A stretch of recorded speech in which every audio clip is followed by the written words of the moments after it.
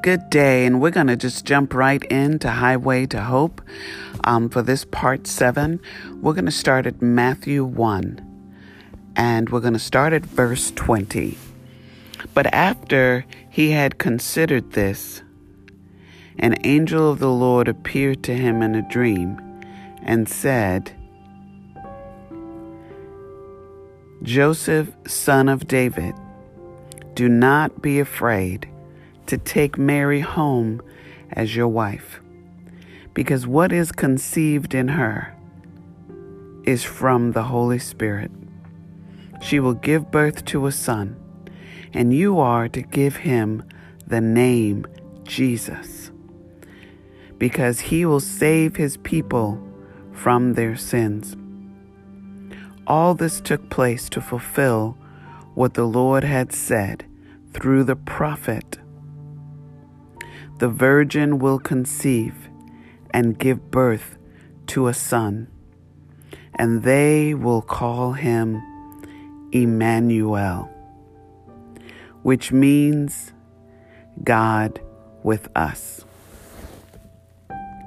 When Joseph woke up, he did what the angel of the Lord had commanded him and took Mary home as his wife. But he did not consummate their marriage until she gave birth to a son, and he gave him the name Jesus. Amen. Amen.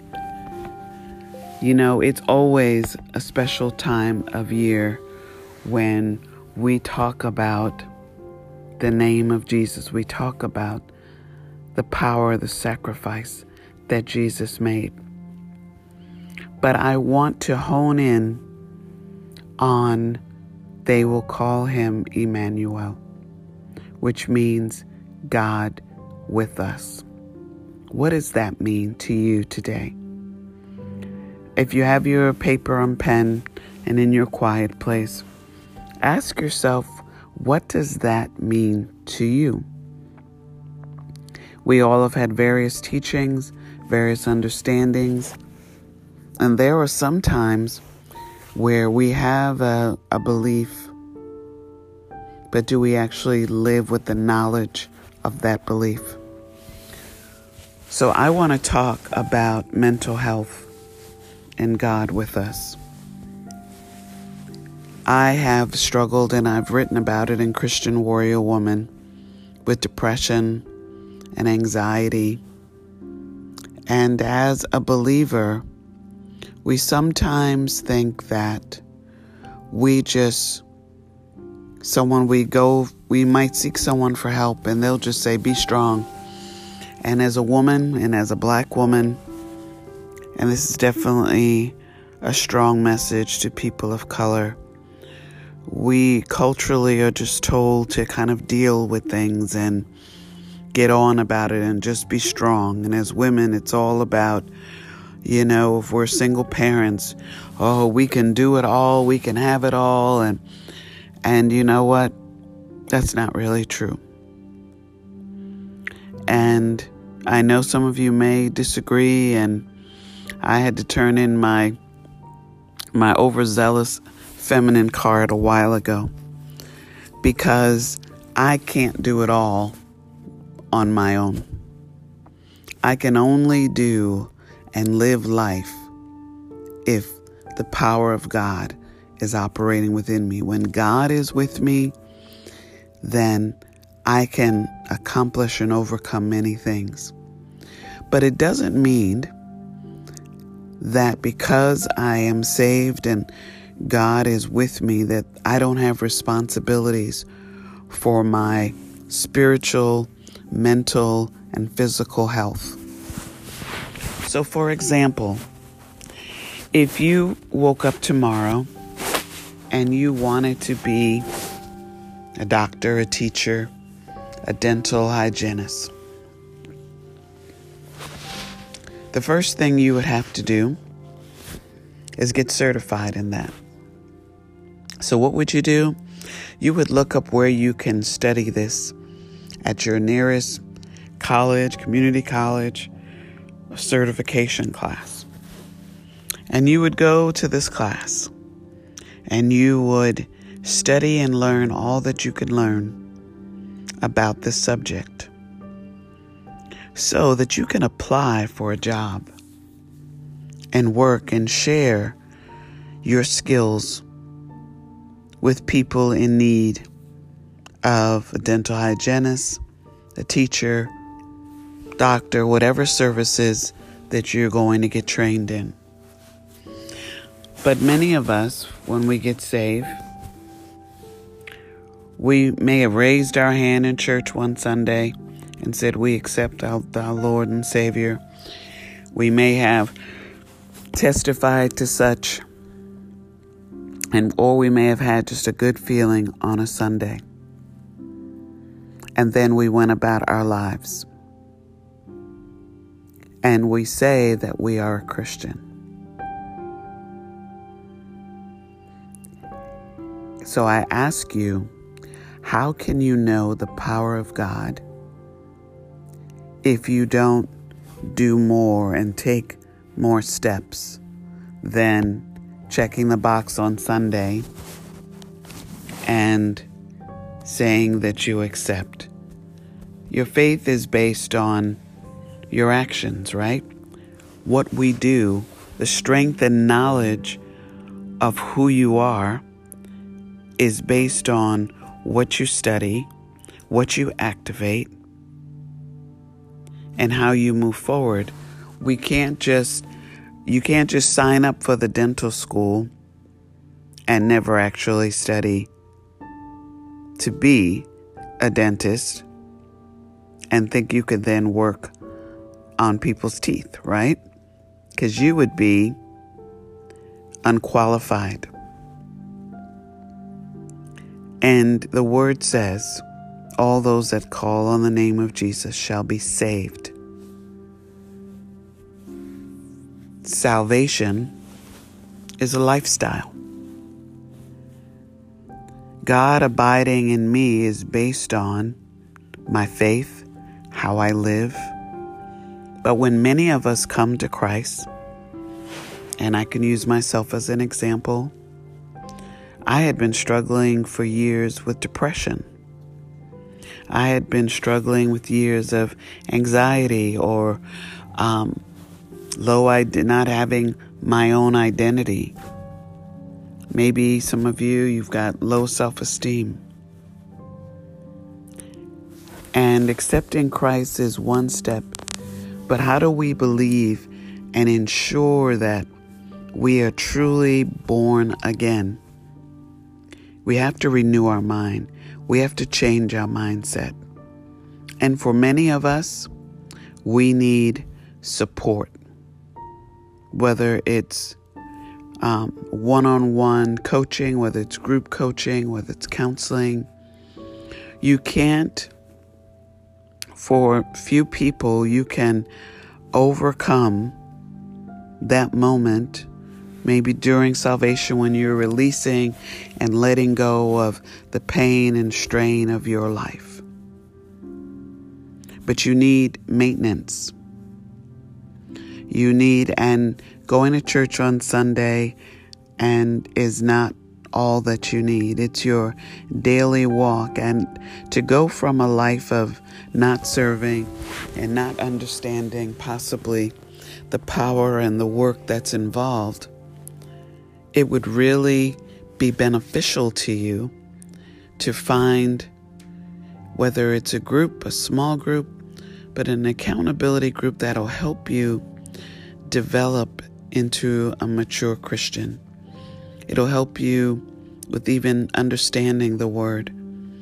I meet many people who are like, I try to read the Bible, but so many things I don't understand. I grew up in the church and I found the Bible difficult to understand and just thought, oh, maybe I wasn't called to understand it. And that was really a lie. And when the Lord opened my eyes, I was so hungry for the Word, and it was clear and it was understandable. But we have to remember, when you start anything new, it's kind of uncomfortable. It's like if you ever learned a new language, you don't just start out speaking Spanish or French or German. You start out with a welcome. You start out with things that are basic. And as a believer, you have to understand that as well. Understanding not only that when you accepted Christ, that there was a celebration in heaven, but there was also a celebration in hell of, we got to get her back. And so you have to recognize the battle, but you have to identify your thoughts. And we all have had life experiences that have left us with doubts and lacking self-confidence and things, words and language in our head that really don't correspond with the Word of God. And it takes time to unravel that and to be healed and broken free from that. And so when we think about Highway to Hope, when we think about salvation, we must think of a journey. We must think of, I begin again today with rebirthing within my mind, my heart, and my soul, a new way of thinking, a new way of believing, a new way of seeing the world. That my past relationships, my past disappointments, hurtful words that have been said to me or said to you when you were being raised up before this time of your accepting Christ, have to be let go. We have to forgive people that we have maybe vowed to never forgive. We have to love people who we thought were unlovable or detestable. That doesn't happen in a snap of a finger. For some people it might, but for the majority of us, it's not. I used to believe when you accepted Christ, it was kind of a snap, crackle, pop. It was like kind of, bewitch you, twinkle your nose, and you're there kind of in the land of being not perfect, but being holy. No. It begins the day of you realizing the truth and finding that truth. The same way you study in college, you have to study the Word and hear yourself say, aha, and hear yourself say, wow, I needed this. Wow, this is me. What I found with such great desire was as I was reading and the Lord was directing me in the Word, I was seeing myself in every chapter, good and bad. Oh, I used to think like that. Or, oh, I've got to think like that. I saw myself. I saw my future. I saw what needed to be changed. And even in that, I needed to go a step further. So I started going and actually got certified in healing and in deliverance and started working with people. Because when I broke free, I literally felt the burning in my eyes of that spirit that was weighing me down being released from my body. There was a physical manifestation along with an emotional manifestation.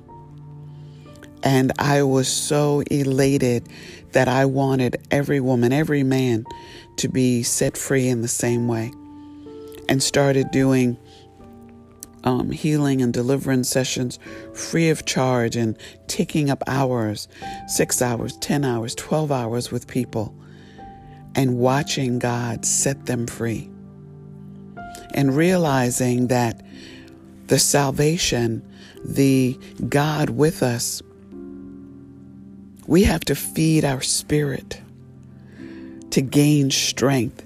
Our spiritual strength comes from how we exercise our knowledge of God, how we extend our faith, how we love one another, how we resist allowing ourselves to use language and behavior that's not befitting someone who is stating they are a Christian.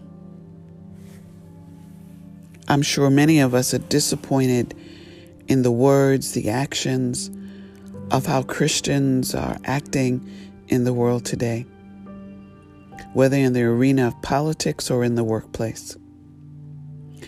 But we can't focus our journey, our faith, on what others are doing, because we're not accountable for their actions. We're accountable to God for our actions, behaviors, and what we do to seek out that power, what we do, whether it's fasting and praying, whether it's how we break through. Because how we break through is going to bring the generational blessings. There is no way that God is with you and miracles and manifestations of his power are not revealed to you and other people in your life. Just imagine the power of God with us. Did you ever read in the Bible of a believer that was in the presence of God and wasn't changed? So you need a change. You need to reach out to others that can help build up your faith, build up your healing, and speed up your healing process. Step 1, I accepted the Lord Jesus Christ as my Savior. Step 2, how do I walk this out? You can't do it alone.